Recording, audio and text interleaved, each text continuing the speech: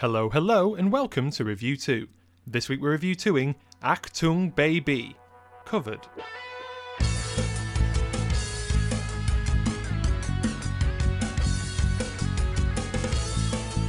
Brace yourselves. Snow Patrol. 9-inch nails. Depeche Mode. Garbage. Awful X Factor versions. They walk that line so wonderfully well. I think this version really fits. It took me 3 seconds to love this song.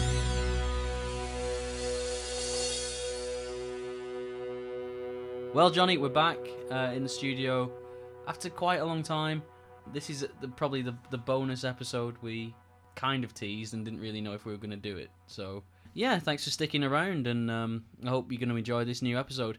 Where we're going to be covering, technically not a U2 album, but very to do with U2 and where they're at that point in the career, I think. Yeah, and I guess some people might be wondering, why haven't we been a bit louder on the whole, the singles coming out, Best Thing About Me, Blackout, all that kind of stuff.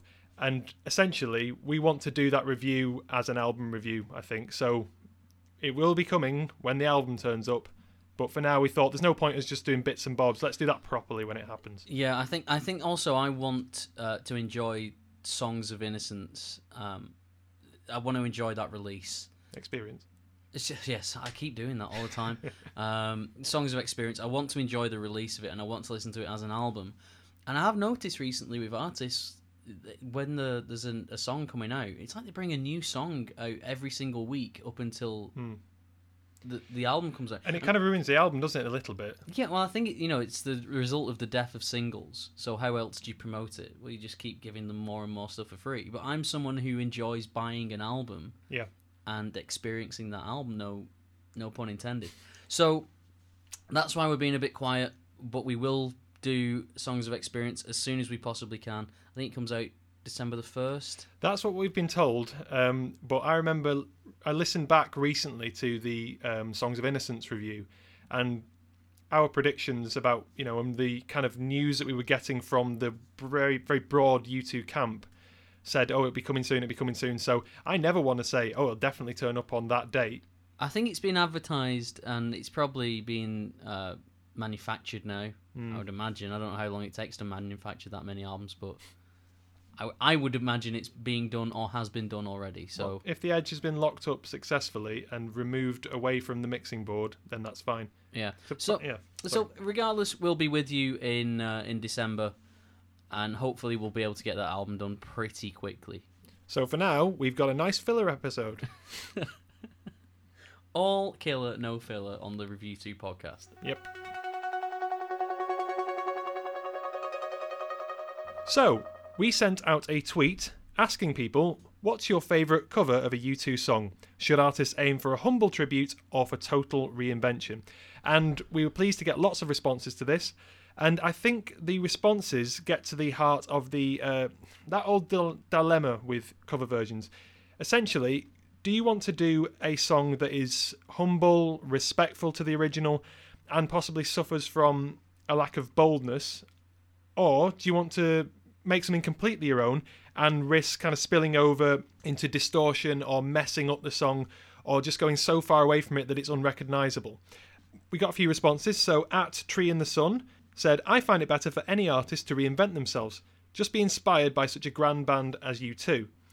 And Mark Watson, Review 2 listener, said, lots of Ahk-toong Baby.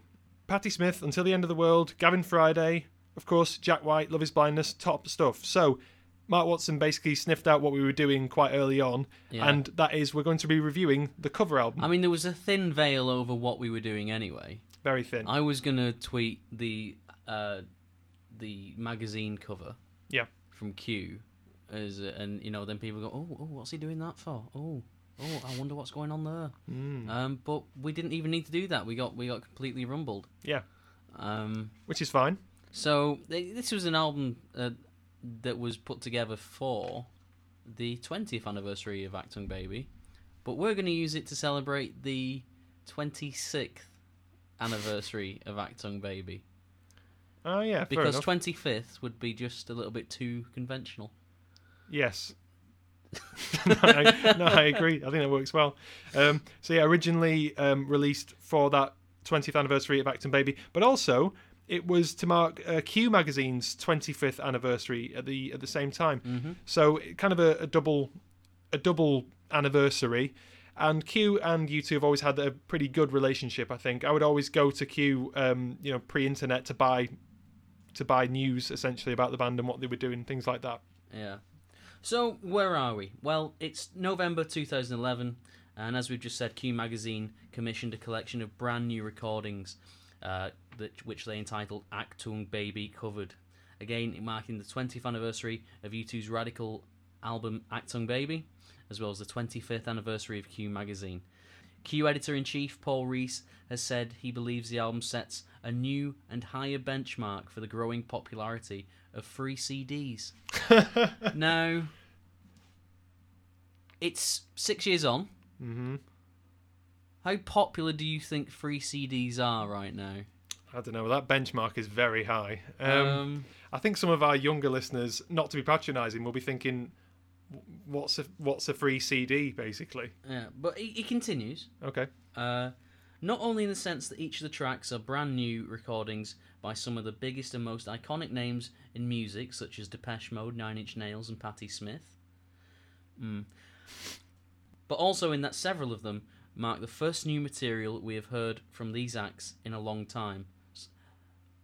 Those such as The Killers, Damien Rice, and Garbage. This is an entirely appropriate way to mark Q's anniversary and that of Ahk-toong Baby, one of the most pivotal albums of our lifetime. Yeah. I can't disagree with that last point. No, and I mean, especially, I was just going to add, and it's a very pivotal album for me because it's my favourite album, as has been said on this podcast numerous times. I can't remember where it was in my top 10, so... I think it wasn't high enough, I think, is what I thought. Yeah, I fear that the same thing for that. Yeah, so my first question, Tyler, is, did you get this when it first came out? Yeah.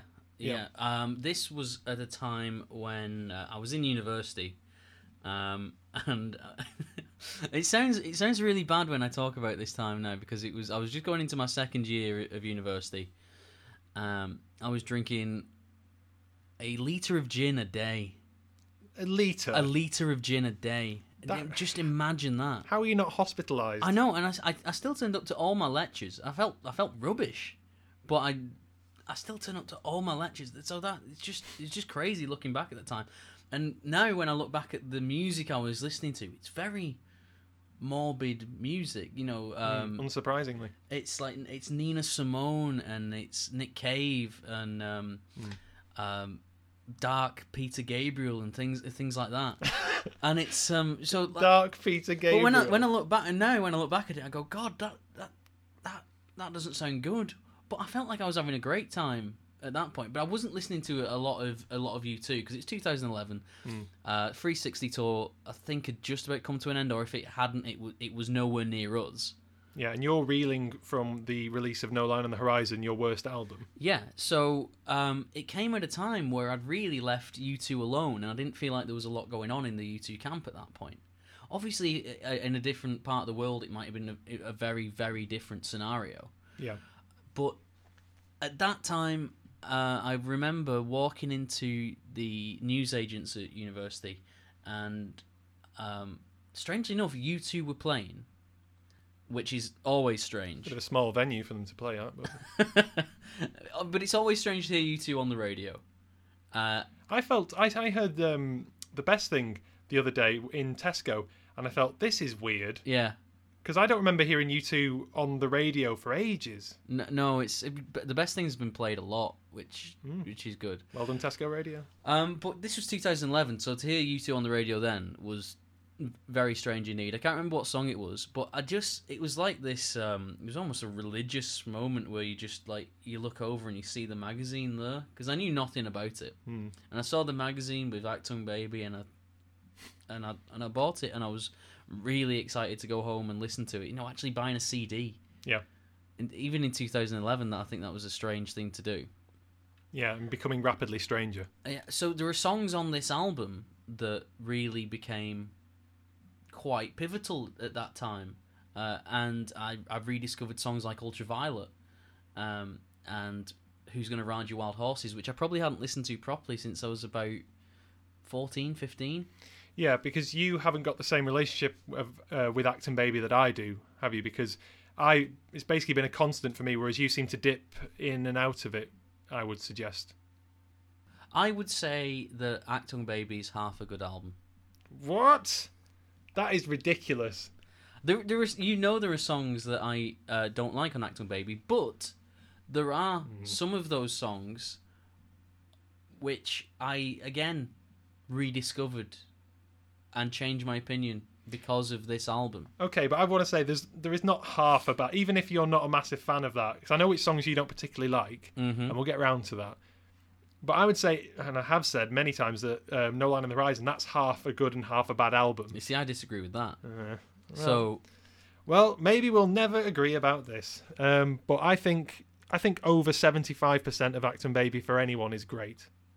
I love Ahk-toong Baby for what it does and what it symbolises. But they're not that they're bad songs, they're just not to my taste. All right, fine. I will accept that apology. Yeah. So, so let's talk about cover versions in general then, just a little bit before we get stuck into the album review, if that's all right, Tyler.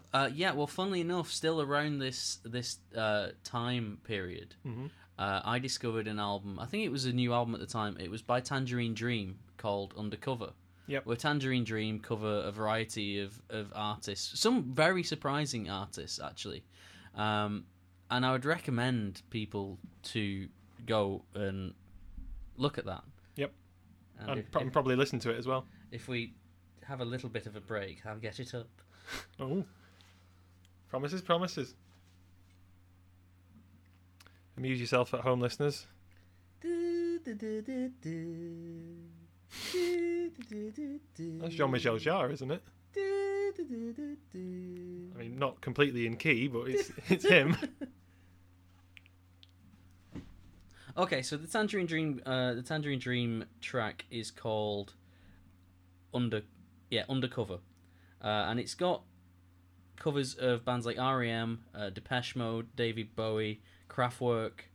What was that guy who did Wicked Game?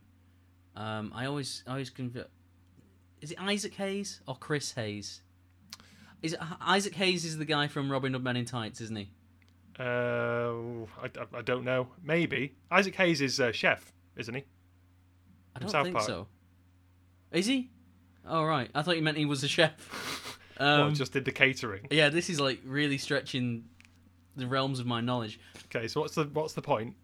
Well, these are the bands that are covered. You've also got Hotel California on there, and that song "Forever Young." It was Who Wants to Be Youth Group. Is it Youth Group? Is it I Want to Be Forever Young?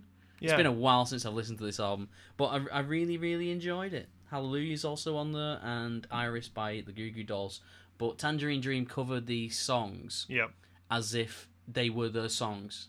Yeah. So they kind of throw away the rule book and go, okay, how would we have performed this song if we'd written it? Yeah. And I think that was the benchmark or the measuring stick for me with Ahk-toong Baby covered. Okay, no, it makes sense. So you're more in the side of let's make it completely your own. There's no point just doing it if you're going to try and faithfully recreate that sound. Yeah, it's like when someone brings out a new Unchained Melody. Oh God. And they're all the same. They're all so interchangeable. Yes. I'm pretty sure you could remix them all together and no one would even realise. And I would say that U2's version suffers that problem as well. I know we've reviewed that before, but I don't think that's a particularly good version. It feels very X-Factor. I really do like that. And I like the Everlasting Love. That's good. That's a good example of U2 covering, other people's art, other people's music. Yeah. I think that it changes depending on every single cover version. So I don't think there's a hard and fast rule. A few people brought up Johnny Cash's version of One, including Tree in the Sun, who said, my favourite cover of a U2 song is Johnny Cash singing One. The best ever, bless him. So I would agree with that. And that's a very simple version, to be honest. Not really reinventing the wheel as such. And that is how I play One when I play One on guitar.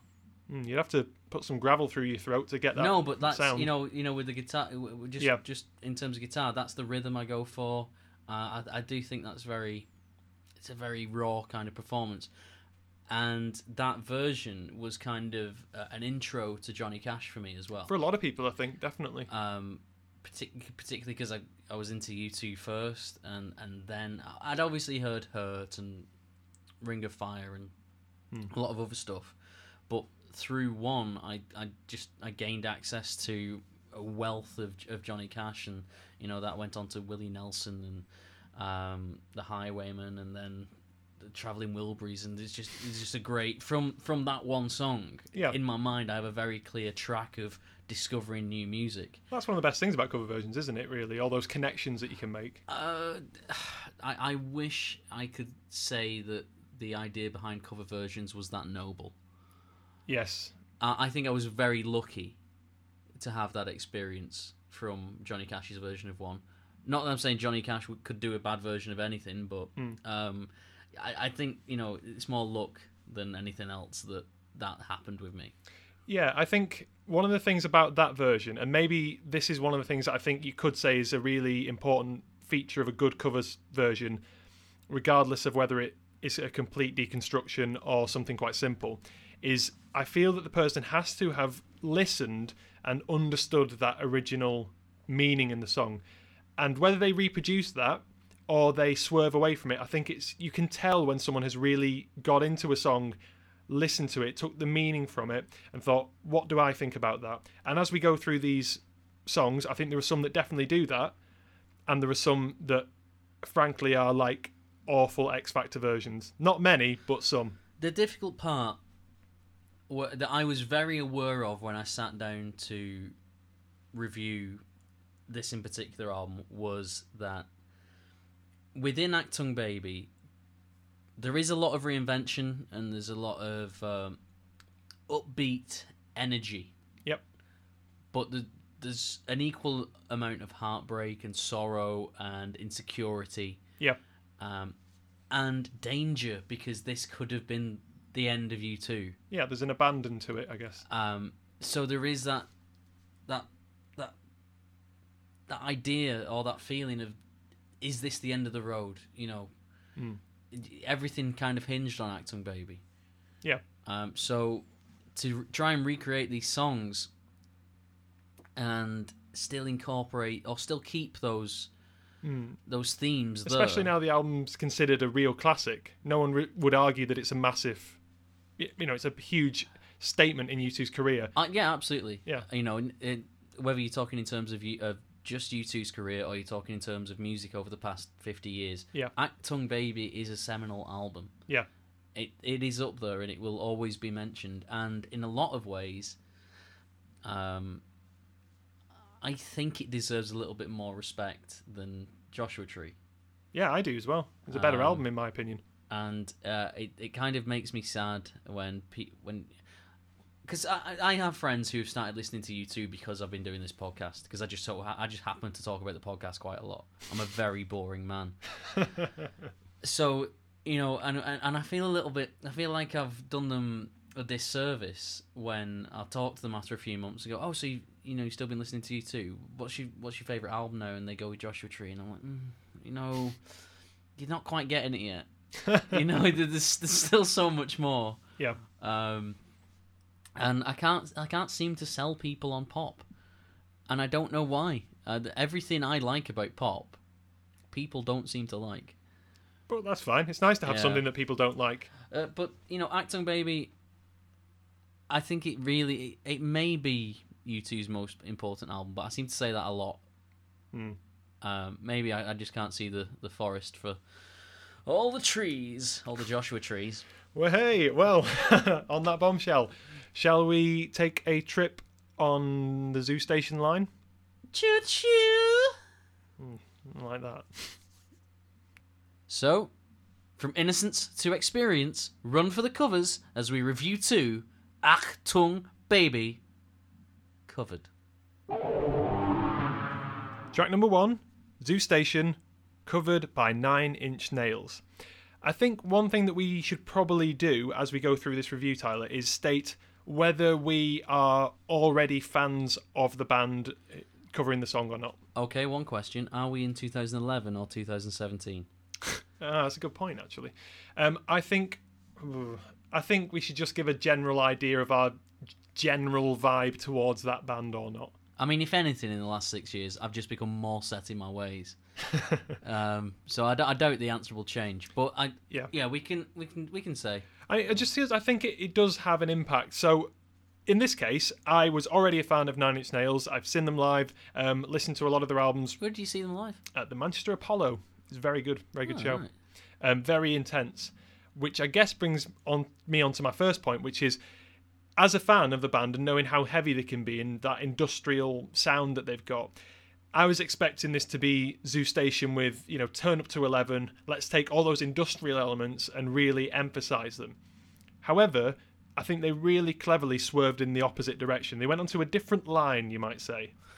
And I was pleasantly and genuinely surprised by this version. It's almost, I would argue, a bit more like a Zoo Roper version of this song, because it's very close in the ears. You've got Trent almost whispering through it, and it's a lot more staticky rather than stadium-y, if you see what I mean. Yeah. So I think this is great. I think it's a brilliant arrangement. It's a good take on the original, and there's a real power to it and a real subtlety to it all the way through. What are your thoughts? Yeah, I think you're right with the Zoo Roper comparison, because the verses in particular, right at the start, I think they really seek to deliver that idea of the sensory overload that we talk so much about in that early 90s period of U2. Particularly audio overload. There's a lot going on. Yeah. And it's not unpleasant, and it can be unpleasant sometimes. It's like a nice bed of white noise that you can just, curl up into. There's just a lot of layers. Yes. If you're going to use it like a bed metaphor, I'd say it's like jumping on a mattress, but you just keep sinking down and down and getting more and more comfortable, Until you die. It just kept going, and it was a track that I think kept on giving. By the time the chorus hits with that, that high pitch, I can't do it because I'm not listening to the track, but the backing vocals, it's quite seductive, and you're kind of ready to surrender to the track and let it take you where you want to go. There's in that whispering that's all the way through it, I think it's really good. There's almost like a submerged qualities, building on what you were saying about going deeper into those layers. So by the time we get to the all rights bit, you just have Trent just whispering, really quietly, like all right, that kind of thing. It's really strange. Nine Inch Nails are very good with doing the industrial but sexy kind. And those two ideas, if you just think about them, they really contrast in your mind. Yeah, but there's little seductive about a factory line. You'll know if you're a Nine Inch Nails fan that they walk that line so wonderfully well. Yeah, and this is a very seductive version of this song. There's a really nice touch when Trent delivers that almost pivotal line, your face pressed up against the glass, and they just put a bit of reverb on the last bit. And all I could think about when he says glass and that word kind of has the reverb on it is it's almost like breath on a window pane, like on a train window when it's cold. And it's so good, like little touches like that all the way through just make it great. You see, what I imagine, like if you think of the Tube in London and those rammed trains at rush hour, someone's face, literally crushed up against glass. It's almost a comic image in my head. Yeah. But even though they create that image in my head, it's not funny. I feel for that person. I'm not seeing it from the other people's point of view. Yeah. It'd be very funny if you stood on the platform and witnessing it, but to actually be that person, horrible, horrendous, really claustrophobic kind of feeling. That's why I don't live in London. I'd love to live in London. But as I say, it's got that intimate, sexy sounding thing, and it just explodes at the same time. I'm so contradicted with my review of this because I feel two starkly different emotions all the way through it. Yeah. But I do think Brian Eno and The Edge would have been very happy with this version. Yeah, definitely. All those little, the down, down, down, little keyboard touches that come in later on as well. Really, really light all the way through. And I was expecting, when I first heard this, okay, they're going to do this for about a minute or so, and then we'll have all of that noise rising, and then we'll get a huge industrial drum beat coming in.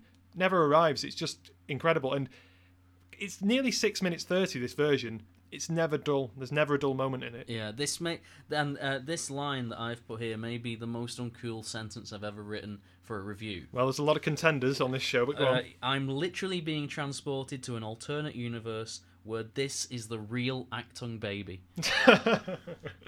I mean, I felt that at the time when I wrote it, and I can't disagree with that. But reading it now does make me cringe a little bit. Literally transported. Yeah. Oh, I hate it when you see somebody on the news and they've witnessed a car crash or a murder or a robbery or something like that, and you've just got some old upper class woman going, "I was literally frightened to death." Yeah. It's like, well, you wouldn't be here if that were the case. It really makes me shout at my TV screen. That's why I don't watch the news much. Well, there we go. On to the next one.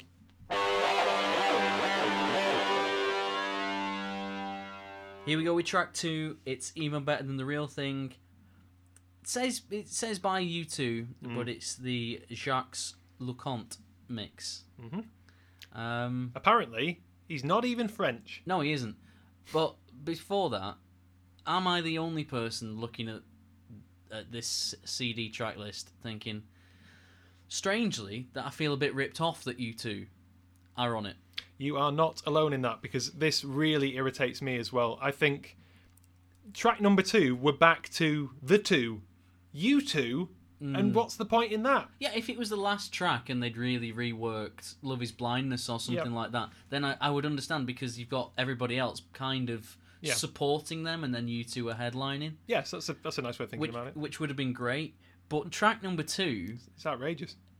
Yeah, and this is a great version as well. That's also annoying, because it's such a good version. I would put this up there with my general, list of am good I supposed remixes. to be happy that U2 gave such a great version of this away for free? I don't know what I'm supposed to feel, and what I do feel is just irritation. Yeah. I don't know. It's sort of like, oh, this is a bad analogy, but say you've gone for a really, really good curry, right? And you're in between courses, and then someone brings in a really good bolognese, and you think, this is weird. I don't want bolognese now. I want curry, because that's what I'm signed up for. It's not that I dislike bolognese. It's that this doesn't work here, so put this somewhere different. Bring me the Jalfrezi. Thank you very much. I've never understood people ordering 2 or 3 courses at an Indian. I have never finished a main course at an Indian. I have, but I always regret it. I have had some very uncomfortable nights, writhing in pain because I've eaten too much at an Indian. Well, there we go. But do you see what I mean? Like this version, this cover... I think the image I created there wasn't the image I was going for. No, not at all. But yeah, the solo's really good on this. I love the fat, and that's with the PH bass that's all the way through it. And there's even a bit of Larry-style drums that come in at the end. So I like this song. I can analyse it. But it shouldn't be on this version. And considering how many million remixes there are of this, this is a song that is ripe for something completely different. I want to hear an interesting low-key acoustic version of this. Give me a bassoon version of this. Anything. Well... Jacques Leconte, whose real name is Stuart Price. Yep. And I will refer to him as Stuart Price from now on, for obvious reasons. He's best known for his work with Madonna, The Killers, New Order, and your girl Kylie Minogue. She's not my girl. You saw her live. No, I didn't. I would love to. I thought you and your dad went watching Kylie. Is that not true? You've got an idea of me and my over 60-year-old father going to watch Kylie Minogue together. I thought you two went watching Kylie about 10 years ago. I think that was James Taylor. You're thinking of James Taylor. Was he the one who was in Neighbours? I don't watch Neighbours. It's a joke, because Kylie was in Neighbours. Oh, God. Right. So no, I need a new podcast co-presenter, because this isn't working for me anymore. Go on, get on with it. And the Pet Shop Boys, of course, my guys. Are you laughing at your own notes? No, I'm laughing at what I just said for no reason. I think this has some mainstream pop appeal. And it's a mainstream pop appeal that many U2 remixes just don't have. And I could see the comparisons with the likes of Madonna and Kylie Minogue and the Pet Shop Boys, to a lesser extent the Killers and New Order, but particularly that drum and bass. This would fit in a club setting. It would do, definitely. It's a shame that no DJ ever anywhere will ever play U2. Yeah, I've been laughed at for even suggesting as the very idea of that. As have I. I think if both myself and you and all the other Review 2 anoraks, every time they go in the club, just for the hell of it, request U2. Yeah, fair enough. And let's start a trend, and let's get U2 finally played. Let's get Miami played at 12 o'clock in the centre of Manchester or London. Yeah, Miami would be a great track to play to clear out the place at 6 o'clock in the morning. But yeah, it's my only real criticism of this song is that it could be a little bit shorter. Yeah, I guess remixes are always a bit long, aren't they? I think the real version of Even Better Than the Real Thing is only 4 minutes 40, something like that. Yeah. And this goes on for 6+ minutes. No need. Again, it's unnecessary at the start of this album. You're not going to sit down. I think many people will skip past this song. Who? So going back to the start of this song review, who would you like to have done this instead? Well, I wouldn't have had a dance version because to be honest, we've got loads of them. We don't need any more. Good question. You put me on the spot there a little bit. Can I ask who you would before I answer? Well, I sat there for a good 15 minutes trying to think about this. Mm-hmm. And I had only one band came to mind that I thought could do a real good original version. Can I guess who it is? Yep. Catfish and the Bottlemen? No. Rammstein? No. Go on. Arcade Fire. Yeah, that would really fit in with the current vibe. I mean, Yeah. I would actually say, to be honest, I like Arcade Fire, but I think they've ripped quite a few ideas off CTV recently. If you like 90s U2, you'll love what Arcade Fire are doing right now. I've seen the stage set at the minute, and it's very pop mart. I've had people who don't like U2 sort of gush about how great they're like, Arcade Fire, they're doing this thing, it's all about sensory overload and TVs, and they're wearing mirror ball stuff. I'm thinking, interesting. They're wearing gold lame suits.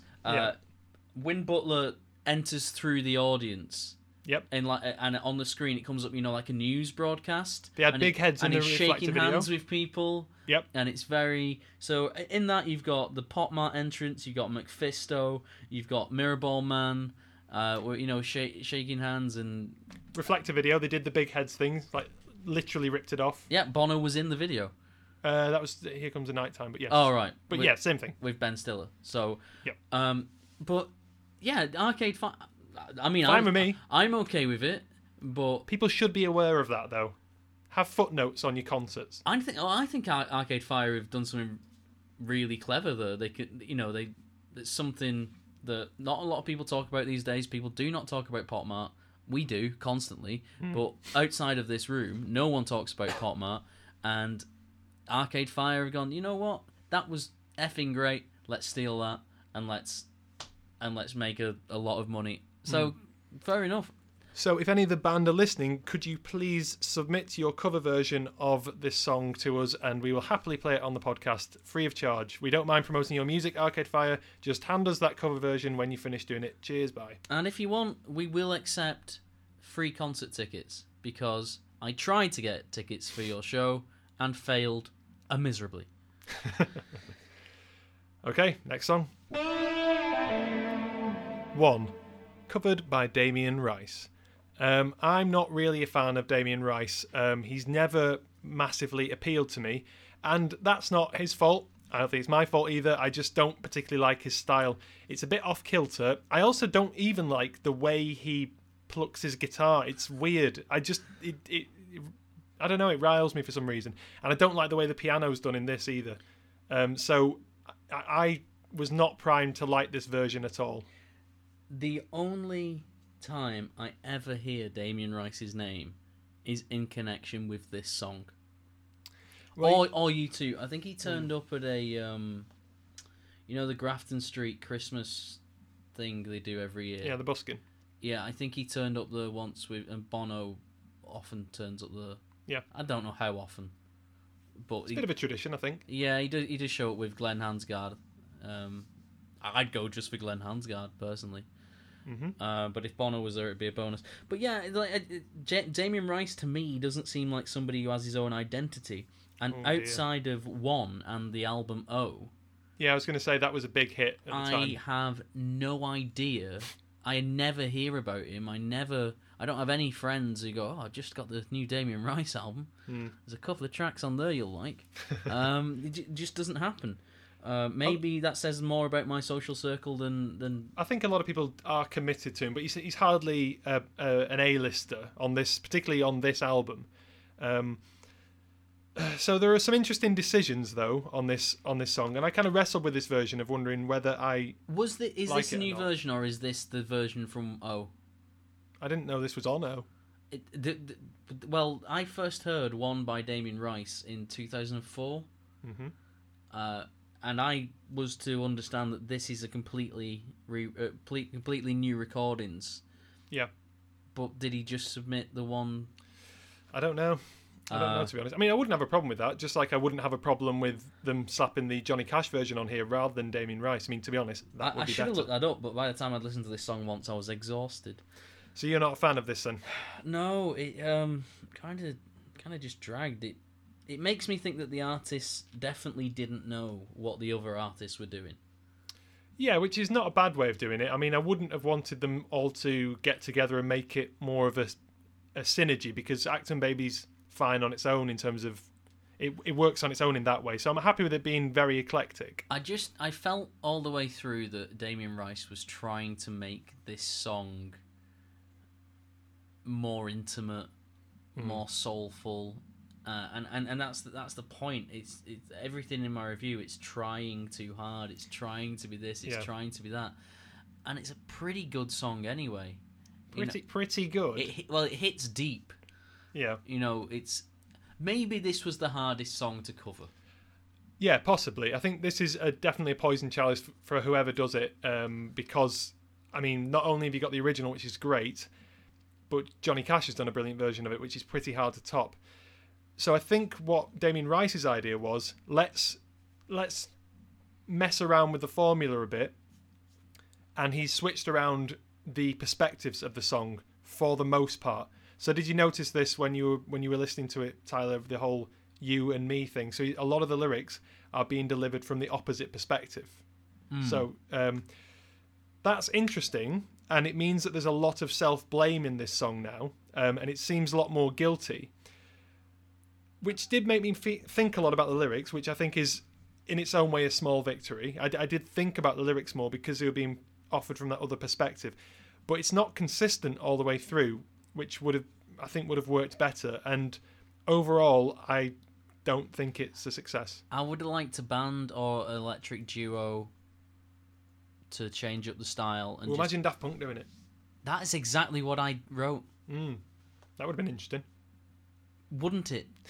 What Well, maybe they were busy that day. I really like that Paul Rees put this album together and commissioned it, and and got it done. But Paul, if you're gonna do it again, just let me know. I'll have a word with the French lads in Daft Punk, the robots, should I say? Yeah. Not French at all. Well, they are French. Not even from this planet. But yeah, it could have been a little bit better. Yeah. It could have been a lot better. Yeah, it's sort of unremarkable as well. I really don't like that piano. It really annoys me. It doesn't commit properly to the da-da-da, and it's really irritating to me. It doesn't connect. Every attempt it makes to be soulful just makes it less so.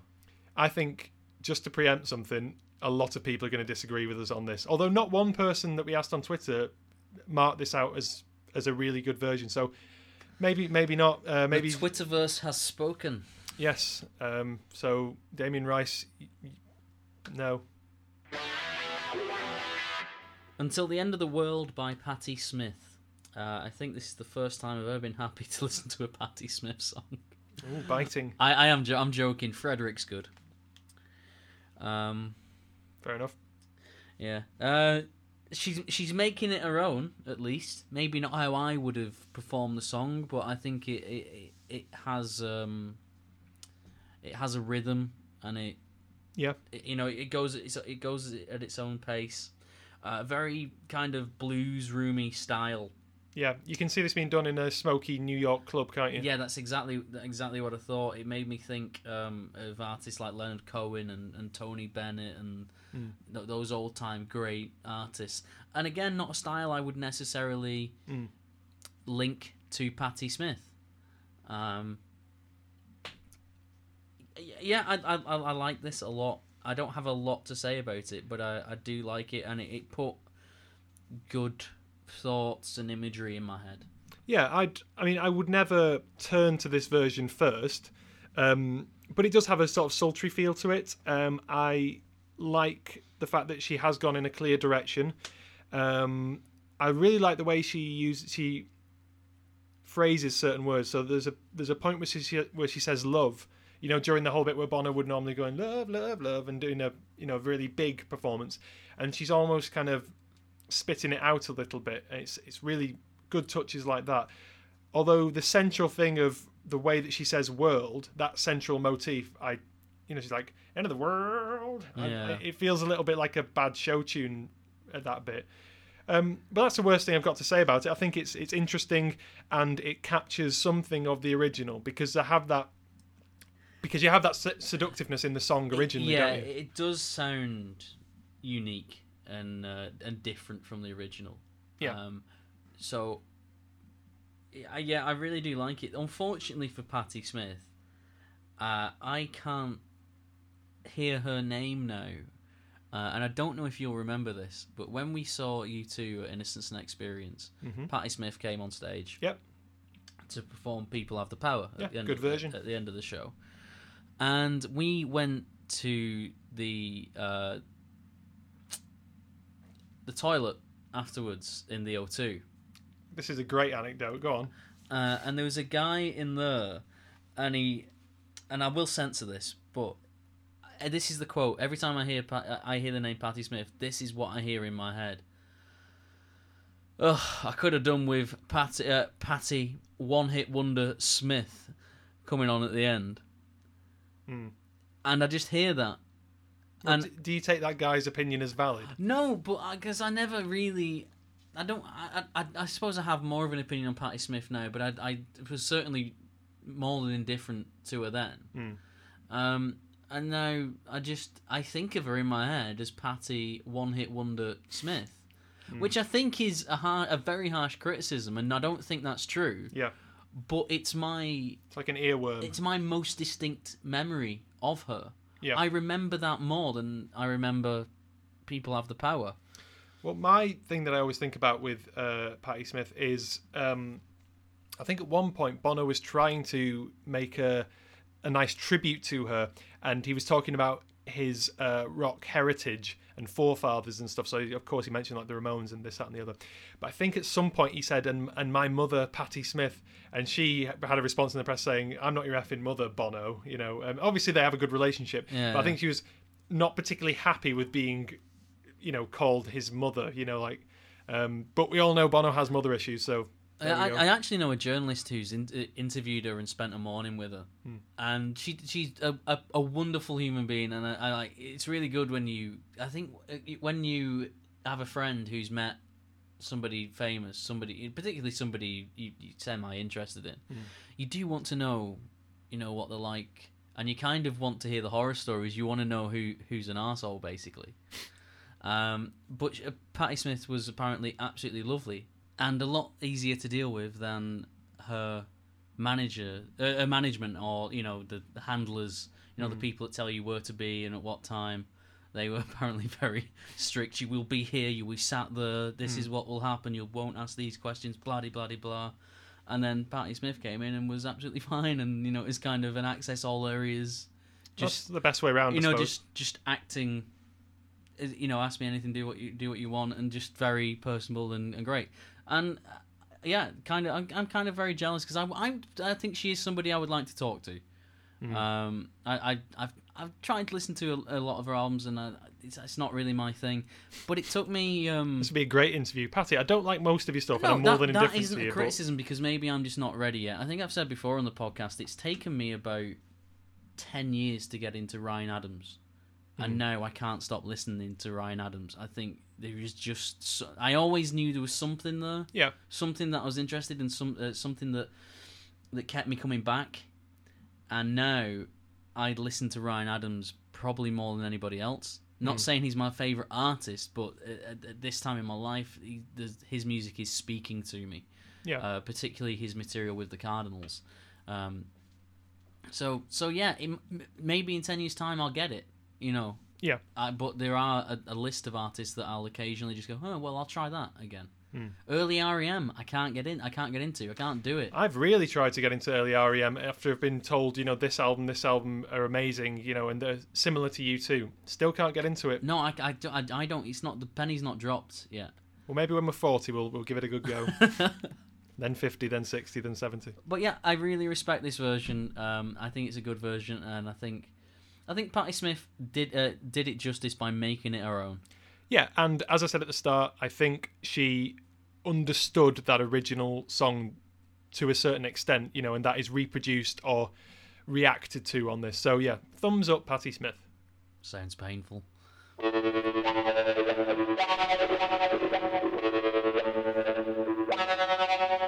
Who's Gonna Ride Your Wild Horses? Covered by Garbage.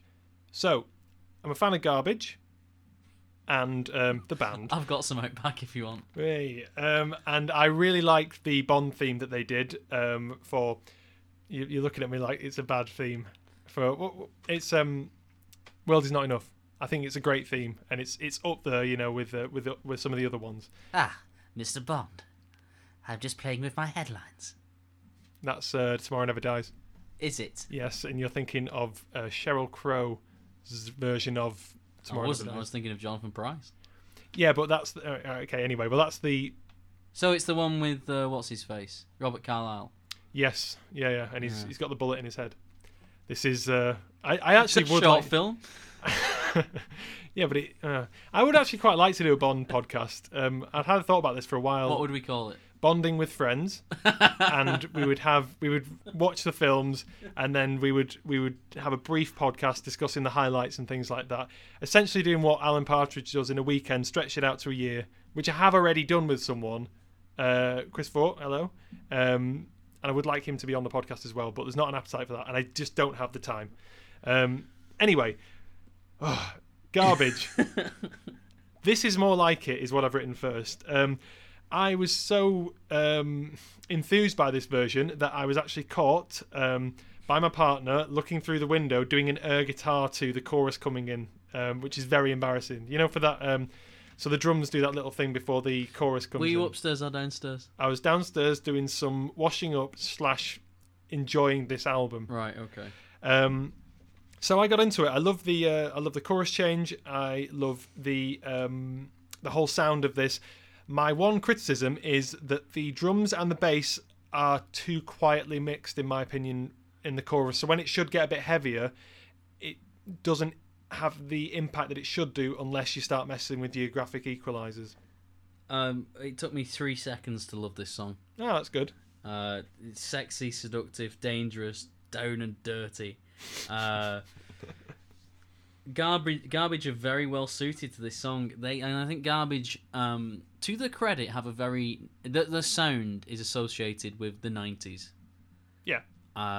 They're very... Yeah, definitely. Yeah, I think that was when they were at the peak.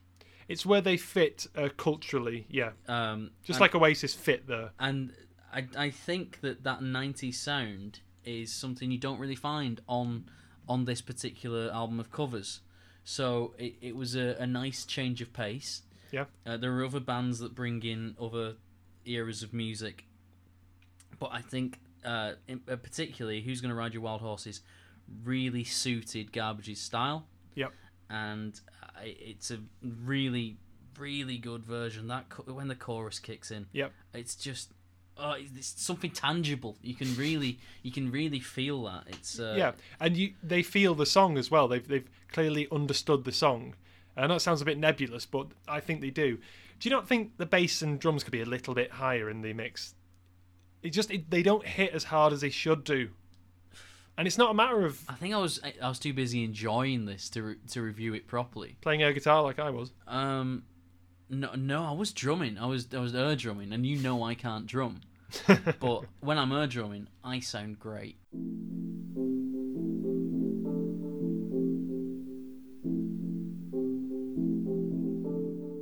So Cruel by Depeche Mode. I'm gonna dive right in here. Few bands, I think, could be trusted to not completely balls this song up. The bongo-style beat throughout gives the song a brand new sound. I kept thinking it sounds very tribal. But having said that, while I like this version, it doesn't seem to have the same appeal as the original, and I really wish it did, because I really do like Depeche Mode. I really feel like it's an attempt to cover a song as if you wrote it, like I was saying, right at the start. I do feel like this is Depeche Mode's take on that song. Yeah, it's very Depeche Mode. There's very little lent from U2. There's very little of those elements from the original song present in this. Yeah, definitely. I think this is very, very Depeche Mode-y, and very Ahk-toong Baby-y as well, to be honest. Like, I think if U2 had arranged the song in this way on the album, it wouldn't stick out at all. I think for Depeche Mode, they may be one of the only bands on this album that were travelling through the same kind of very much contemporary time frame as U2. Yeah, that you're right. They were being a true contemporary, the same, appealing to the same kind of fans. Yeah, writing similar styles of music, really, competing in the same markets, and having the same photographer. And I think they are big in the same areas in the world. And I do follow. Not that I'm a big fan of Depeche Mode. I've listened to a few things. But I do follow them on Facebook, and I'm always astounded at the huge fandom there. Yeah, and it is comparable to the fandom that I see with U2. I think it's in a similar sense to U2. You only properly see how amazing that band is live, really. So their DVDs are fantastic, and when you see how committed they are to their fans, and the shows that they bring, it definitely pops in a way that maybe doesn't happen on record. And I think people who only know them from Just Can't Get Enough wouldn't appreciate, really. No, but I probably know more stuff of Depeche Mode from certainly the mid-90s onwards. Yeah. And I put them in my realm of music and the stuff I'm into. I put them in the same category as Pet Shop Boys. In that every album I listen to, every new album that comes out, it's great, and I'm always amazed that it doesn't get played more. Yeah, because I think this is really, really good music, and the only reason I can see that it's not being played on the radio is that these bands started 20 plus years ago. Yeah, and they're known for particular songs as well. They're typecast. Yeah, and they've progressed so far from that now. Yeah. So I have a huge respect for Depeche Mode. I think I also have that respect. I think they're great, and I think I'd like to get more into them, to be honest, which is only my own fault. This particular version of So Cruel is very, very abrasive, which I think is great. It suits the whole mood of the song, and it's about that cruelty, which is good. So I would say, I would ask, do you prefer this version or the version that Bono does on From the Sky Down? I wish I knew you were going to ask me that question, because I would have had a look at it, rewatched it.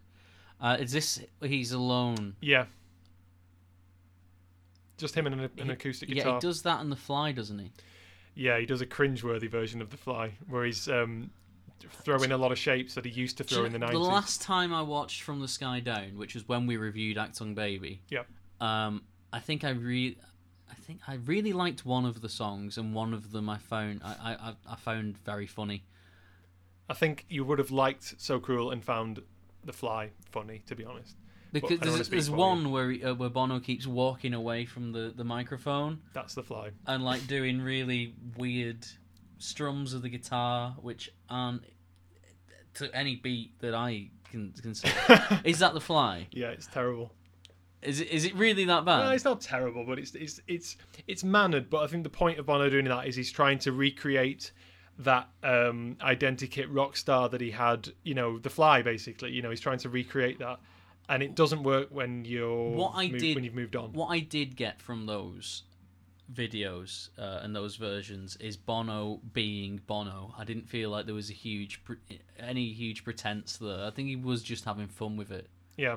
And I imagine that's the kind of thing that he does a lot on his own in his mansion. Yeah, on his own in his off time, you know. So that's the impression I got. Maybe that's manufactured, maybe not. But saying blindly, I would say I preferred Bono's version of So Cruel because I felt this just went on a bit too much.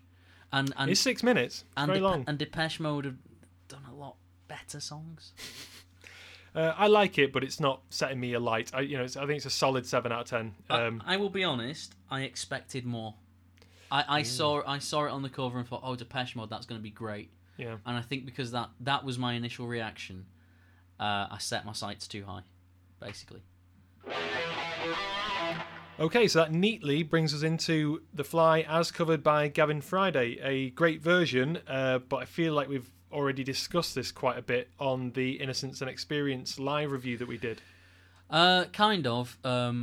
Although that did have it didn't have re-recorded vocals. That was just the track that they used, and then Bono would sing. Indeed, yes. But this version with Gavin Friday singing. Now Gavin Friday comes from he's from Ireland as well, isn't he? Yeah, the same area. Yeah. Yeah, they grew up together. Yeah. And I think that really shows. I just had to check that because I didn't want to sound like an idiot, but I think that really shows. It's possibly the most original cover on this album. Okay. In that it sounds, it's the most original piece of music. It's taken. It doesn't sound like the real version of The Fly. Yeah, it's torn it apart and then put it back together again. Yeah. And I just got the ideas of Doctor Strangelove, of Fly, Mephisto, the whole Zoo TV thing. It felt like someone was performing open heart surgery on a U2 song, trying to find the absolute heart of the song. Yeah, I think it's a good way of putting it. And I think he did, and it comes across, and I think it could only really come across if you are a good friend of the band. Yeah, so you've not inhabited that vibe. You know what they were going for. Yeah. And you just like it's kind of, I think he just kind of polished it up or gave his version. I love that breakdown in the middle where the song sort of stops. They bum dum dum ba-dum ba-dum. Yeah. Bum dum ba-dum ba-dum. It's really, really good. There's nothing I don't like about it. It goes at its own pace. It is its own thing, and it's a very addictive tune. Yeah. Possible criticism, and a lot of people. I stupidly looked at a lot of YouTube comments for this while I was going through the album because I was listening to it. I just happened to be listening to it on a YouTube playlist, and a lot of people were saying, "Is that Bono or is it not Bono?" So my criticism, and maybe this is what you brought up before about them coming from a similar area, it does sound quite similar in vocal quality to Bono, possibly. I can only say that. I mean, I know what Gavin Friday sounds like, and I know what Bono sounds like, and at no point have I thought that Bono was singing on this song. Yeah. I mean, the clues in the track listing. They come from the same area. I'm pretty sure you're not really a singer, but not at all. But I think if me and you were to sing the same song, and we played it to people who didn't know the Wigan accent, they'd think we sound pretty similar. And probably wouldn't want us to carry on singing, but there we go. There's nothing I don't like about this. It's so good. The song has presence. It really does have it. It's its own little thing, and nice little finishing touch, which maybe gets overlooked, is you got a high pitched bit of feedback pretty much all the way through. Yeah. which I think of as a fly. Yeah, I did get that. I was thinking this is interesting. Very like, it does capture that buzzy sound all the way through. It is a good version of that for that. So yeah, absolutely great version. Yeah, well done, Gavin. Oh God. Right. So the next song is "Mysterious Ways" Give it a fair shake. by, brace yourselves, Snow Patrol. Okay. Now, is it me, or am I... Is this a bit of observational stand-up? No, am I the only person who winces when I see the name Snow Patrol? I got into Final Straw, the album that broke Snow Patrol as a big act, when it was released, and I really liked it. Like 2006, was that? Earlier than that, I think, because I was in high school, because I remember our band then, my band at the time, which is called Three Screws Loose, played a version of the song Spitting Games. We sort of punked it up a little bit, and it was roundly received with, wails of indifference when we played it live, but there we go, it wasn't the best version. Yeah. I remember being in a band, God, what were we called? Oh, we were called the Raccoons. Right. After the cartoon, because it's my favourite cartoon. Yep. And we were destroying Chasing Cars because it was the popular song that summer. Yeah. So you can't say that you hate Snow Patrol going into this. It was really, I can. They bore me to tears now. But okay. At 15 years old, you like rubbish, don't you? I still think Final Straw is a solid album. There's something I forgot to say about The Fly. Okay, the Gavin Friday version is my favourite version of The Fly. Well, I was thinking this. You don't like The Fly in general, do you? So it's done a lot. That cover version has made you reappreciate the original. So yeah, I prefer Gavin Friday's versions to U2's version. Yeah, and that's high praise, isn't it? It is, yeah. So back to Mysterious Ways. Yeah. You're not the only person who hates this song. So I mentioned before that I was watching this. I was listening to this album via YouTube, and I thought, I wonder what people think about this version, because it's quite controversial in the direction they've gone. They have completely changed up the song. So I'll just read out a few quotes. Not that we usually do this. So someone has put, "What a boring cover." Next comment, "Damn it, Snow Patrol. A band that knows how to crank out some pretty decent bangers should know better than to remove a key element, brackets, the groove, from a song they're covering. Thumbs down. Sounds like me singing when I'm in the bathroom. Why is this happening?" And then someone else has put, "Weirdly, I don't dislike it." Oh no, I've put this. These are my notes. I've put, "Weirdly, I don't agree with these people. I do not dislike this song." Now, I'm not saying it's the best version on this album, but he has a good voice. And the whole, just let me finish, the whole of this version is a lesson in restraint. It holds back in a way that Bono and the gang don't. From the start of the original version, it's groovy, it's fun, whereas they've pulled back all the way and it never lets go. And I think that's interesting. It's a lot easier to restrain talent when you don't have it. Claws. I mean, I'm not a fan of Mysterious Ways anyway, so I think... No, that makes it easy for any band to cover this, I think. Mm-hmm. Because all they have to do is appeal to one of my many, interests in music. And I do have a very ranging interest in music. I'm just as comfortable listening to Iron Maiden as I am listening to Enya. So... It's that diverse. It's that diverse, yeah. So, this is dreadful. It's absolutely dull as dishwater. I do appreciate that they changed up the tempo and went the opposite way of what most people would expect you to do with this song. That's why I think it's interesting. But it doesn't succeed like, say, Zoo Station does. But it's misjudged. And how did nobody in the studio realise that this sucks? You've got, how many? 4 or 5 members of Snow Patrol? And you've got probably 2 sound technicians, guitar techs, drum techs. It's going to be, I'd say, close to 20 people in this room when this song's being recorded. and no one said this is terrible. This is not the worst version on this, or not the worst song on this whole album. I think you're being a bit too mean to it, to be honest. But I would be interested to see what people think. I mean, genuine review, U2 and Review 2 fans, what do you think about this? Do you know what it reminded me of? Go on. M People, Proud. Okay, and is... Do you remember that? So what have you done today to make you feel proud? Yes, yeah. Why did it remind you of that song? I think there's just a similar melody or sound in the, but it certainly reminded me. And strangely enough, I could remember Heather Smalls, the lead singer. Yeah. Couldn't remember the band name. Had to Google it to find out which band she was in. I mean, that's not Snow Patrol's fault. No, it's not. But they've done something bold and interesting, I think. I'm honestly surprised it's on the album. Snow Patrol were a bit bigger at that point, is what I would say to that. Yeah. Let's move on. Terrible. I think it's okay. You're wrong. Well, that's my opinion, sir.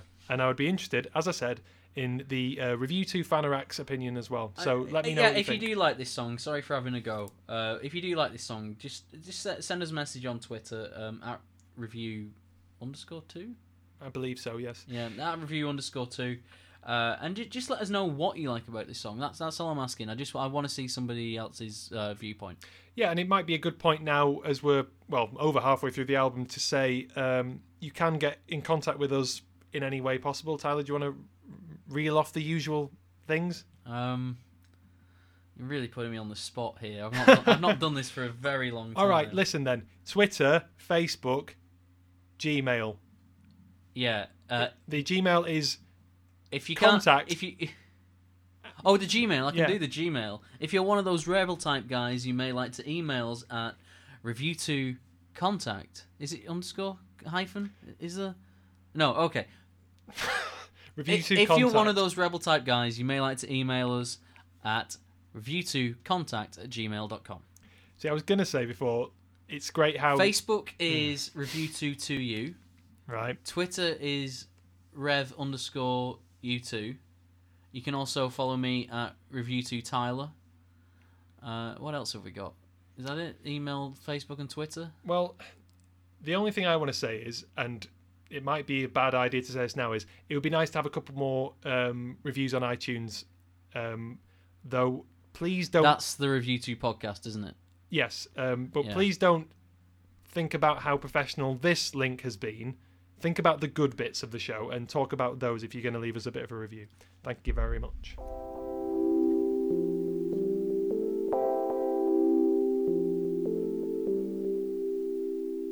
Trying to throw your arms around the world, covered by The Fray. Now, I mentioned before that it's probably good if we discuss whether we are fans or not of bands before we talk about the songs. I am not a fan of The Fray, and I will not be after this performance. God-awful are the two words that I wrote down right away. And I went to YouTube again, and people were backing me up on that. Awful, terrible. There are a few people who liked it, to be fair. This is, I would say, one of the lowest points on the album. And it sounds, in his vocal tone, like he's a slurring X Factor contestant / reject. There's nothing really that bad about the instrumentation, apart from the fact that it is dull as dishwater. But the singing and the singer is the main culprit for this version being tripe, to be honest. What do you think? Neither am I a fan of The Fray.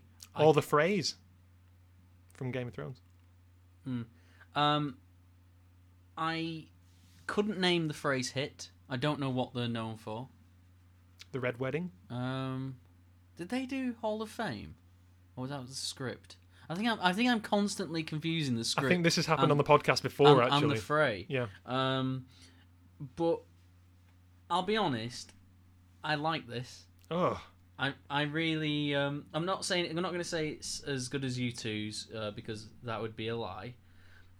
But it got a very David Gray, James Morrison, kind of sound going on. Do you not see what I mean with the X Factor thing? It's generic and mid 2000s. Yes, that's what I mean. It is generic and mid 2000s. Very Americanized. I'll give you that. in a bad way. And I know in a lot of ways.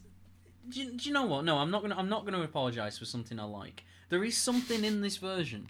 There is something that works in this version, and I think what they've managed to do is make it a mainstream pop record. That's what I hate about it. Yeah, that is what you hate about it. But in terms of music that's going to sell, and make people money, which is it's a music business. It's a business. They're not doing this for fun.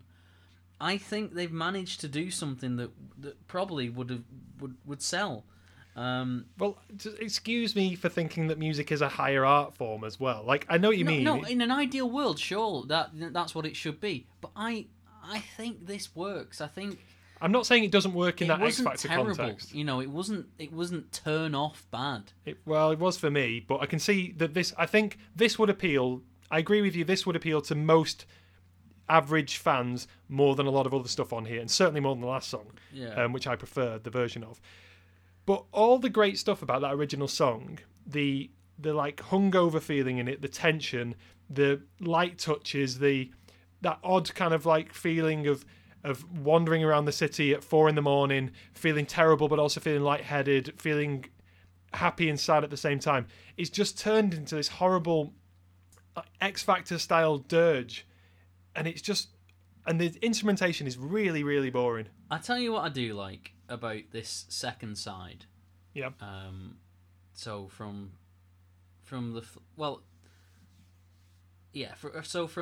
Mysterious Ways onwards, in the good songs, the songs that I like, the good versions, I can hear a fan singing it. I can hear a fan writing it. I imagine Snow Patrol and the Fray. The Killers are up next, and particularly with Las Vegas and Jack White, there is a passion there, which I understand because I feel that passion too. Yeah, and the feeling and as good as it would have been to be asked to provide one of these songs. You mean you? No. If they ask me, I'm putting myself in the position of one of these artists, right? Ah, right. Okay, fine. Right. So the feeling that I would have got from being asked to do that would have been, absolutely. That'd be incredible to do that. I love U2. I love that album. I love that song. I can't wait to do that. As much as that would be the driving force for it, there's also a huge onus on you to not F it up in a huge, huge way. Agreed. Because you have to live with your version. Well, look at the comments on YouTube. Actually, the comments for the Fray are actually pretty good. Yeah, that's what I mean, though. Like, with that last one, people will be carrying on judging this. I mean, we're doing a podcast about it. But more than, two nerdy guys sat in a basement recording a podcast, you have to live with that. And I hear, with the Fray's version of Trying to Throw Your Arms Around the World, I do hear the passion of a fan, and it's the kind of passion that I understand because I feel that too. I feel like they have been listening to this song for, at this point, 20 years, and this is something they've always wanted to exercise. And U2 aren't the kind of band that you can always openly, say, oh yeah, I really like U2, because that just gets you a big uncool stamp. Yeah. In the mainstream music media. So this is a chance for them to geek out. So I really like this version, and I think maybe it's not the most experimental, and maybe they could have taken more chances. But I like it, and I understand it, and I when I listen to it, I do feel like I'm listening to another fan of U2, providing their version, and for that reason alone, I can't criticise it. No, fair enough. I think it just comes down at the end of the day then to we just have a different feeling when we listen to it, because I feel exactly the way you've described about lots of stuff on this album, particularly a track that's going to come up in a bit that I think really does nail that down. But I just feel like this version, maybe it's just the tone of it and the fact that he's slurring his way through it all, which irritates me as well. Where he's like, it sounds awful. That is how he sings, though. I don't like his voice. He's not putting a voice on for that. That is how he sings. Diction, dear boy. Let the words spring from your mouth with clear definition. That's what I would say to that. I really wanted you to mess that up then. I am awful at mispronouncing my worms. Badum.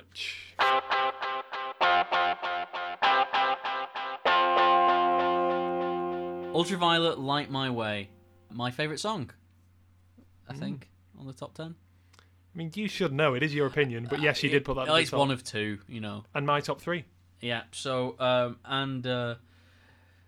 I think of, a much-loved song around the world, which has just found a new lease of life, thanks to the Joshua Tree. Yes, excellent version.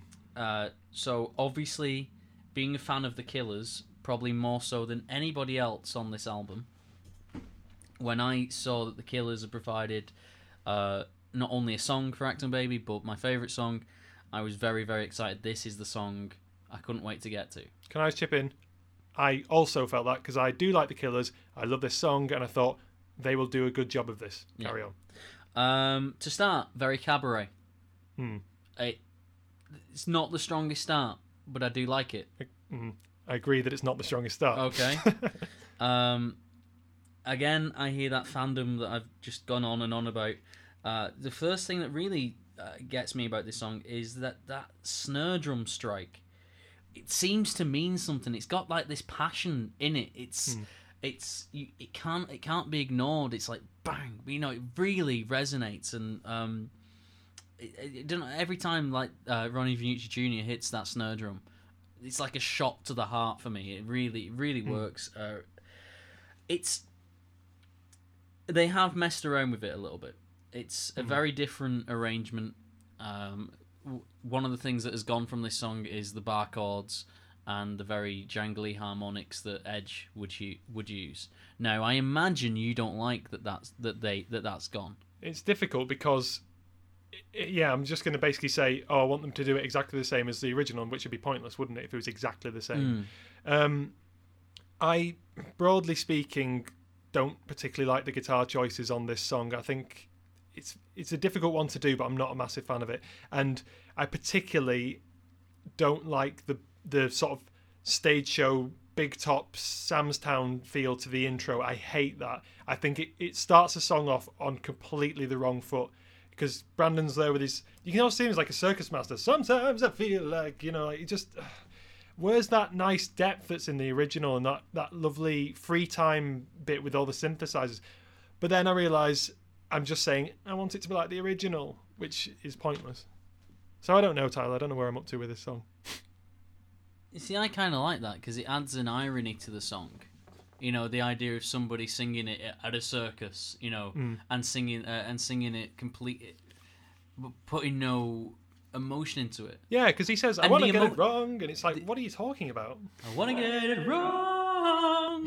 he does something like that. Which some dodgy singing on this pod. That's going to sound awful because I'm really not warmed up and I'm nursing a cold. Do you want me to stick some reverb on it in post? Big time, yeah. But I think that it's not the best start, but it gets better. It does get better. Brandon's voice, very different to Bono. Bono can sound very weary at times, and I think Brandon brings an innocence to this. True. Which is, again, a different dynamic. His Ultraviolet is very good. I will give him that in this version. The bit where he's full-throated singing of Ultraviolet, which is obviously like the hit of the song, that is good. Yeah. My only criticism is that I wanted them to really explode this song. Yes. I don't... Maybe I'm wrong. Maybe people don't agree, but I see the Killers as being one of the few big rock pop acts under the age of 40. Who they're a band that can really hammer out a track. Yeah. And bring that thumping rock music. They can do that. And they can sell it to a live audience at a big stage. And I that's what I wanted for this, really. Yep. And I think they fell short. Yeah, I think it's a good way of putting it. I agree with that. I mean, I've written here, it sounds like he's heard the opening only once before and has the lyrics to the song on a napkin. Yeah. So I don't feel like he commits to it as much as he could do. Maybe that's his interpretation of the song. Maybe so. One thing I would say is, if I went to go and watch The Killers, and they were to play this song live, it would be a real treat, and I think they would try harder with it. Particularly now, I think they're going through a very experimental phase. The album they brought out, I believe that the following year, about 6 months after this, was Battleborn. Now, I really like some of Battleborn. But the problem with Battleborn is there's too many tracks on it. How many is it? It's too many. Okay. I don't know exactly, but it's a long album, and to find some of the gold, you really have to dig through the dirt. Yeah, I don't like that. I always think 10 tracks, 11 is fine most of the time. I would always prefer an album with 8 good tracks. 8's too few for me. If it's 8 solid tracks, fantastic. Yeah, especially if some of them are over 5 minutes. I just think, I don't know, it's a weird, stupid, arbitrary thing, but I think 10 tracks you should have on an album. If you're going to call it an album, 10 tracks, thank you very much. Well, fair enough. But I do love the version. I do go back to the Killers version of Ultraviolet, because I feel they have an opinion of this song similar to how to what mine is. Yeah, okay. Apart from the start, I think you do feel that he understands and likes the song and knows the song very well. They had to make it their own, and I think they did that, and I think they can live with this version. Although if they did it now, I think it'd be a lot better. Acrobat, covered by Las Vegas. This is not a massive reinvention of the original, and it would have been very interesting, I feel, to hear an acoustic or deconstructed version of this because the original is very heavy. However, I think this version really fits. I think the effects are great on it, and I think this is a version, we were mentioning before, where we feel someone has a real passion for the song and understands it. This, to me, is probably the most emotionally invested, maybe not, it's one of the most emotionally invested cover versions on the whole album. So the bit where we've got the line, "The nothing makes sense," if you listen to that particular bit, I just think that sounds like a band and a singer that really gets this song. And I love this song and was wary about it because it's such a great song. I don't want to hear bad versions of it. So this, for me, is a big hit. I think it's great. And I like Las Vegas in general. Well, before I get into my review, I've got a question. Because I've got the CD of this. Mm-hmm. And then I realised that the PlayStation 4 doesn't play CDs. Right. So I thought, right, what am I going to do? Doesn't it? No. That's bad, isn't it? Get your act together, Sony. So what am I going to do? How am I going to listen to this? And then I realised the only CD player I have is on my laptop. So I ripped it onto my laptop. And then in the Windows Media Player, terrible, it came up that this was a live version. Now, obviously, there's no crowd on there, but I am wondering if they just decided to play, this at a show and recorded, what's going through the desk. It doesn't sound like a live version to me. No, I'm just wondering how it was recorded, that's all. Because that would change my review, if that's how they did it. Well, I think it's purposefully quite ragged, but Las Vegas have that sort of style and roughness to even the produced studio work, and it's something that I think is great and works really well for them. So I don't think it's live. I'm happy to be proved wrong on that, but I don't think it's live. Interestingly, and on a side note, Iron Maiden? Go on. Do you know how they record?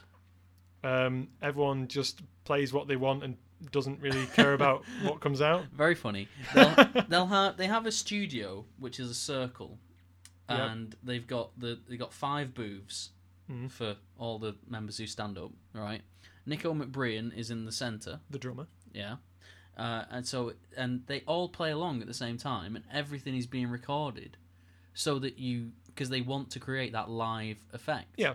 They don't want to spend a lot of time in post. Yeah. So they're all in the booths, and they all control their own sound and everything like that, and then they record it like that. Yep. And I haven't heard of anybody else doing that. I think certain people do that. I think Foo Fighters have done that a bit, and tried to do more like analog recording rather than lots of digital stuff, because it is a very different feel. The problem is you've got to all play very tightly there, and if you mess something up, then it's a real mess up. Would you like to hear one album of U2 doing that? Yeah, definitely. Yeah. What I would really like to hear them do is for them to re-record Boy in that way. They won't ever do that, but No. But I would definitely like that, because I think they got fed up with this even after Songs of Innocence was produced, because you can tell they didn't like the way that they'd recorded Every Breaking Wave, and a few other songs they said were a bit overproduced, which may have been changed if they played them live. But I don't see that working, because of the way that Edge creates stuff in the studio and has that almost Brian Eno-esque concern with atmosphere and musical texture. I just don't see that happening, and I wouldn't want to record like that if I was doing it. I would hate it. Kick him out of the band. That's what I'd do. What, the Edge? Don't need him. Can't have the band. So Las Vegas and Acrobat. As I said, I think it's great. I think it works really well. I love the guitar sound. They've not completely changed it, which would have been interesting. I would like to hear this song on an acoustic guitar rather than one, which has been done a million times on acoustic guitar. But this is great. I like it. Why does the singer always sound like a depressed robot? It's. I don't think he does sound like a depressed robot. He does. I think there's an apathy in there, which is a certain type of. I think he's doing like almost like a dramatic version of this, where he goes through lots of different emotions. I like everything but the vocals, if I'm honest. And I think when you notice you don't like something, and then you just focus in on it. Yeah. And it's all you can hear. That was the fray for me. Then I heard the Scottish accent. Uh-oh. And then I couldn't take it seriously. Now, Jesus. No, I'm a big fan of Billy Connolly. Right. I'm wondering how many ways you're going to insult the Scottish people. No, I'm not. I don't want to. No wonder they want to leave. Because it actually made me think. Right. Because I don't really notice people singing in accent, but this is, okay. Other than Las Vegas, the Proclaimers. That's the only other band I can name. But I'm thinking, the Twilight Sad. If you go around the world, do people hear the accent when people sing? Yes. Because I don't really hear an accent normally. Well, the thing is, everyone has an accent. Yeah. So everyone has. There's no neutral accent. Well, obviously. Well, but then you are hearing the accent, aren't you? Like, you can tell that Michael Stipe sounds different to Billy Joe, who sounds different to Billy Joel. It's accents are part of it. I think it's just that we're not used to hearing strong Glaswegian accents on the radio, which I think is a good thing that Las Vegas and other bands like, say, the Twilight Sad have that outlet, and it sounds great to me. But I don't know if Billy Connolly has ruined this for me, but it just made me think, why did they do that? Our listening figures are going to plummet north of the border, I think. No, I do like everything. Everything apart from the vocals. It just didn't quite hit home for me. And that accent thing is something I'm going to have to think about, because I don't know why it's only just hit me that maybe people notice accents. I think it's because we just don't have very many varied accents in pop music in general. That's one of the reasons why. That's a good point, actually. And there needs to be more of that diversity, in my humble opinion. Yeah. Now I'm thinking about it, I've realised how much of an idiot I've been. Are you ready to apologise to Scotland? I look. I apologise to Scotland. Yeah. All right, let's move on swiftly.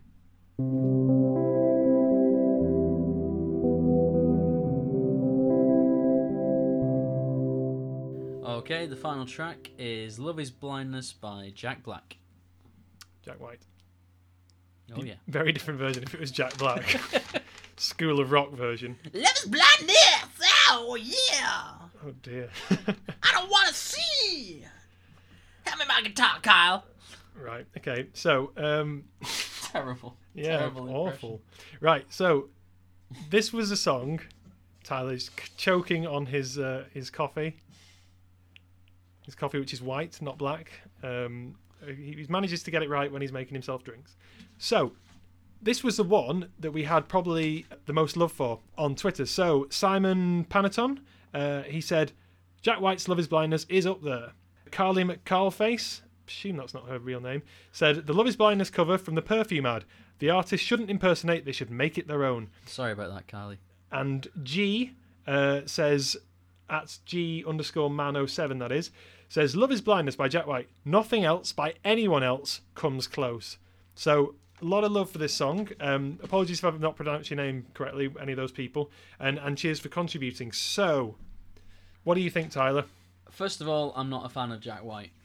Okay, getting that out in the open. What about the White Stripes? Again, never really got into them. I like Seven Nation Army, but it's a very passive thing with me. And I respect Jack White a lot. Mm-hmm. I know he's a good musician. He doesn't really appeal to me. Well, I'll put my cards on the table and say I do like Jack White, although I much prefer the White Stripes. And Elephant, in particular, is a phenomenal album. It's a brilliant album, particularly for the amount of money that they recorded it on. It's brilliant. There's a really good video that they do. Which one? Hardest Button to Button with the drum kit moving around everywhere? Yeah, I really like that. Yeah. But I'm less a fan of Jack White on his own, generally. Well, yeah, fair enough. So what do you think of this one? Raw, passionate, emotional, very angsty.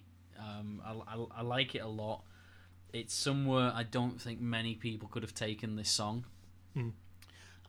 So I don't. In fact, I don't think I ever would have thought of doing this song this way. The great musician that I am. But it makes me feel. It makes me feel like a hangover. Like I'm gonna have a hangover in the morning. This sounds like a night out. It's really raw, isn't it? Now I don't drink anymore.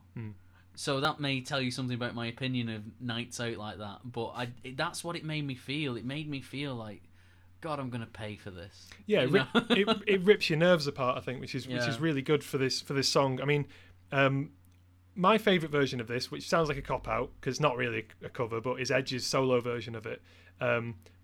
Now, that is amazing, but this captures a very different feeling, certainly one that is kind of present on the original album, where you just have that feeling of love breaking down and how difficult that is and how you are just pulled in several different directions. So I think there's really clever decisions all the way through. He holds back at the start. It's very bluesy and moody. And then when he lets rip, it's fantastic. And you can tell those are the bits that they use in the perfume ad. I don't know what perfume it is. And the Great Gatsby film trailer, they used it for that as well. Yes, I knew I'd seen it somewhere. Yeah, really well chosen for that. And you've got all the... and the solo for this particular song is made for Jack White's way of playing. It fits so well because he has that whistling... It fits Gatsby really well. Oh, that's perfect. Yeah, it is, yeah. Well done, whoever made that decision. I would have completely forgotten about that had you not mentioned that. No problem. Yeah, so it's really good and works very well. I love the fact that he has that whistling, cheap guitar sound all the way through, and it captures all that angst. So yeah, no, I don't have anything really bad to say about it. The only thing I would say is I'd like slightly more reverb on his voice, just a touch more. See, I don't really notice things like that. You're not a nerd about production like I am, are you? So no. That's fair enough. No. But yeah, good version, a good version. And overall, I will say a good album. Yeah, so we're getting into our looking back over the whole album. It's been a rocky one, very up and down in places. Yeah. Shall we do a Sweetest Thing and a Dirty Day just for the sake of it on this one? Is it an album or a flipping album? Well, it's a Ahk-toong Baby, the original, is my favourite album ever. So that's what a flipping about album. Ahk-toong Baby covered? It's not. No, it's a. If I was being charitable, it's a very mixed bag. it's a free CD. Yeah. But it does set the benchmark for free CDs. So apparently, yeah. It's very good, but I'm really glad they did it. It's an album, undisputedly. But no, it's not a flipping album. No. And I don't think there are any free albums that are flipping albums. I could be wrong. But this is an experiment that I would love to see done again. I mean, if they work through the whole of the back catalogue, how great would that be? I mean, let's hear, I don't know, let's hear Mew doing I Will Follow. Let's hear Muse doing Discotheque. Do you want to throw it? Let's hear Stormzy doing Mofo. What would you like to hear, Tyler?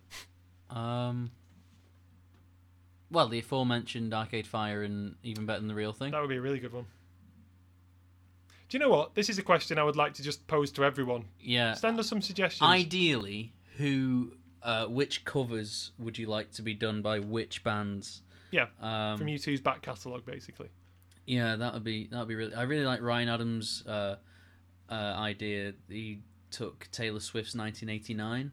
Yeah, I think you mentioned this before. Yeah, it's and good. Covered it in its entirety, and completely made each song as if he had written them, which I think is a really good idea. Because not all music that comes out is particularly good. So I would probably be in favour of cover albums if they're good and add something new. Yeah, and I think people are realising this is a bit of a knockabout and it's fun and it was a free CD, so I think it's a nice idea. What track would the Jezebels do? Oh, they could do loads. They could do some really, really good versions. I'd like them to do Bad. I'd like them to do In God's Country. Maybe Wire. Love Comes Tumbling. I think they could do something fun with that. I'm hearing it in her voice now. Really, really good. Okay, so send us your suggestions. Either on SoundCloud, pop them on this section, or give us some suggestions on Twitter. So what is your sweetest thing for this cover version? My sweetest thing is Gavin Friday's The Fly. That's a good version, definitely. It's better than U2's. Mate. My favourite is Zoo Station, and it's a bit annoying that the album never, for me, reaches those heights again, but that is probably the only one in this collection that I keep coming back to and thinking this is such a good listen. I think with a free CD, if you can take one song away, then that's pretty good. Yeah. Okay, so let's think of our dirty days. Who is the worst on here? I can guess who you're going to say. Go on. Mine is Snow Patrol's Mysterious Ways. And, fun fact, when we did the Ahk-toong Baby review, Mysterious Ways was my dirty day. Well, that makes sense, I guess. So, if anyone thinks I've been particularly harsh on Snow Patrol, I have put them in exactly the same category as U2. Yeah. For my dirty day. So, there you go. Mine is the phrase awful attempt at throwing your arms around the world. And I guess maybe we should say as a disclaimer, probably should have said this before, we kind of have a bit of a license to criticise U2 in general because we are obviously such fans and we do this whole podcast. We might have rubbed people up the wrong way by badmouthing other bands that they really like. So apologies, guys. We are not experts on any of these bands at all. And, it's a bit of a laugh, isn't it? Yeah. Our opinion. Yeah. So it's been fun to discuss other bands and other artists, but still keeping in the vein of U2. Oh, one thing I do want to say is Keith Walsh on Twitter mentioned that Elbow had done a very good cover of Running to Stand Still, and I checked that out and I did really, really enjoy it. I like Elbow a lot. It was a very traditional cover, and what I really liked about it was hearing the start and hearing the very northern Mancunian way of pronouncing up. So I've noticed that when I've listened to that in the past, and it's just really pleasing, and it's a great version. So thanks for that recommendation. I hadn't heard that for a long, long time.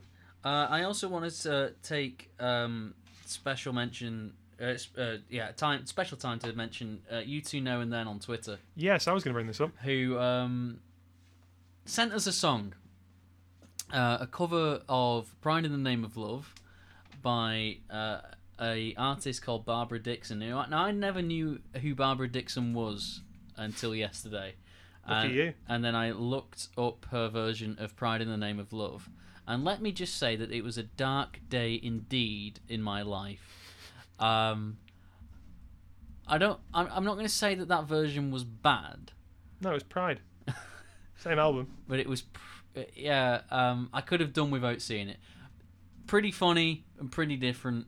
So I would recommend people go and watch that. Can we just play a little clip of it? I know we don't usually do clips, but I think we can do a 30-second bit of this in the background. Yeah, all right, go on.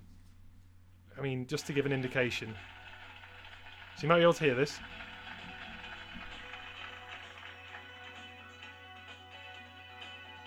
I mean, it's ropey to begin with, isn't it?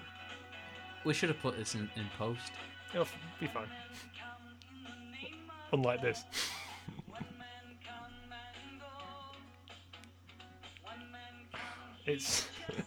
I mean, it's Friday night down the pub, isn't it, really, with the karaoke? Dear me. Sorry, Barbara, but it's really bad. Right, well, anyway, so thank you. Thanks, Neil, for sending us that from U2 Then and Now. It was really, really good to hear. Well... it was good to hear from you. It's not necessarily... I found that really funny. So, one of the other things that I mentioned, well, someone else brought this up, was a band called December. Now, brace yourself, Tyler, they're Scottish, so hopefully you'll like them despite that. And I mentioned that I really, really like the versions that they've done, particularly of A Sort of Homecoming and I Fall Down. And a few people brought them up. And December themselves got in touch just saying thank you guys for those the kind words that we said. So I'm going to put a brief clip of the version of I Fall Down. I've not asked the band about this, so we're not going to play very much of it. They've done a few covers, haven't they? Lots of U2 covers, yes. Yeah, and they are very good, so fantastic. I'd recommend looking up December. The one of Invisible they did is really good as well. But this is the one for I Fall Down, and it really breathed new life for me into that song, which I've always known is pretty good. But this is great. Sounds like the Cause. I love the Cause. Okay, well, it's a fresh, bold sound. You can check them out on Spotify and SoundCloud. They're really, really good. And she's got a really powerful voice, which, for a U2 fan, to hear a U2 song being sung really powerfully with a young, vibrant voice, compared to Bono's voice, which like is... when we cover it. It's really great, and I should stop speaking over it now anyway. So there we go, that's December. Check them out.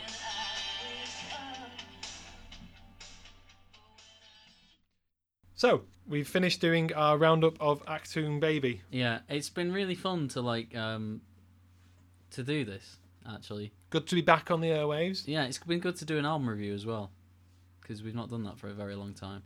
Yeah, well, hurry up, boys, and release Innocence. Yeah, so Experience. This is a bonus episode. It's very unlikely that we will get chance to do another one, but we will do them when we can, because we and Johnny really do love doing this, and I think we've missed this over the past couple of months. But our lives are changing a bit, and it's just getting a little bit harder to do them. But we will endeavour to do more as and when we can. But until December, which is only a couple of weeks away now, that's review 2 for now. Yep. So we'll see you in a few weeks' time with our Songs of Experience review. Provided they actually bring it out. Nail-biting times to be a U2 fan. But wherever you are in the world, I hope you find something you love with Songs of Experience, and I'm sure you will. So yeah, I've got big hopes for this album. It's going to be good. I'm trying to be positive about it. It's not going to be another No Line on the Horizon. No, it's going to be great, and we'll be there with you when it comes out. So yeah, thank you very much for listening. We'll see you in a few weeks' time with Songs of Experience. See you then. Bye bye.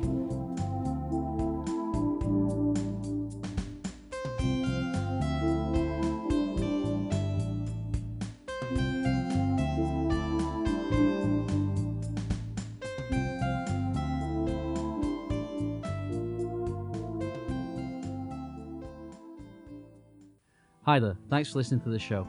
If you'd like to get in touch, please contact us on facebook.com/review2 or on soundcloud.com/review2 or search for the Review 2 podcast on iTunes.